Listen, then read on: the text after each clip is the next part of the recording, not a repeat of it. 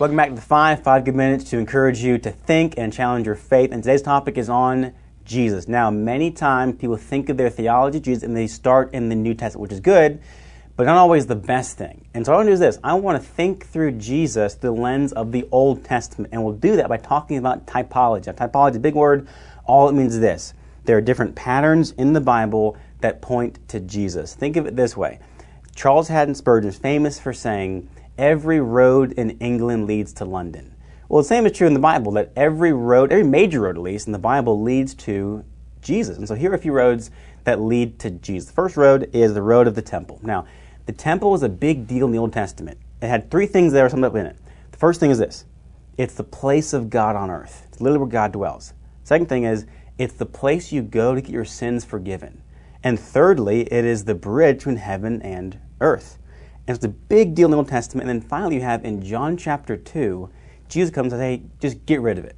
Destroy this temple, and in 3 days I'm going to raise it up. Now what he means by that is this.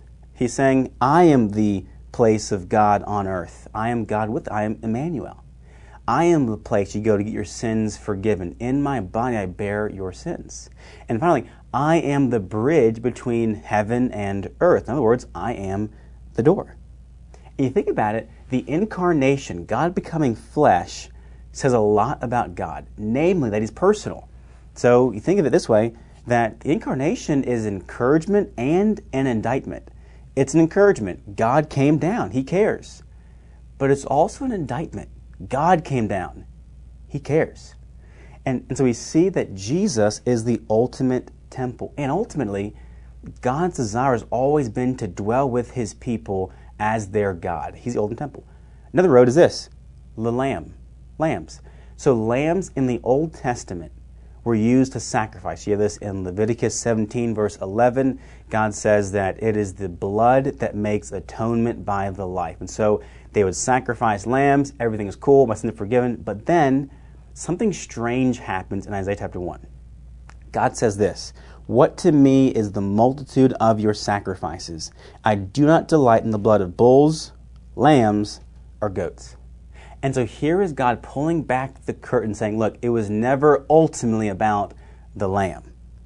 And that just kind of sits there for a few hundred years until John comes and he looks at Jesus and he says, behold the Lamb of God who takes away the sins of the world. Meaning Jesus is the ultimate lamb.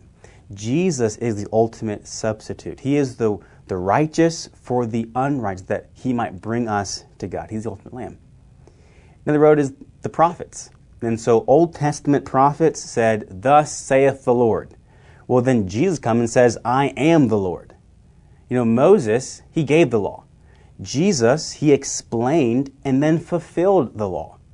Prophets pointed to the one who was to come. Jesus came and pointed to Himself. And so Jesus is the ultimate prophet.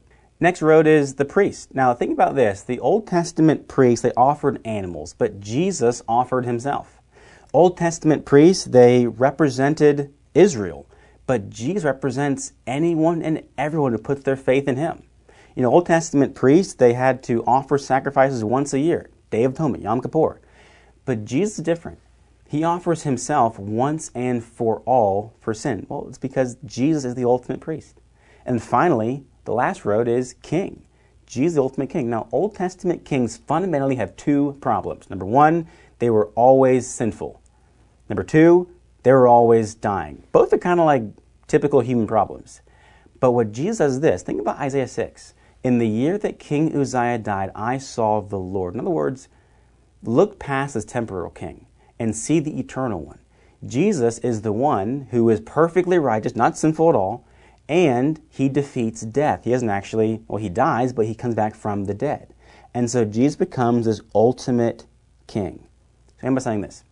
Jesus is the star of Scripture. Every road leads to His perfect life, substitutionary death, and His victorious resurrection. That's my time. I'll be back next week, and I'll see you then.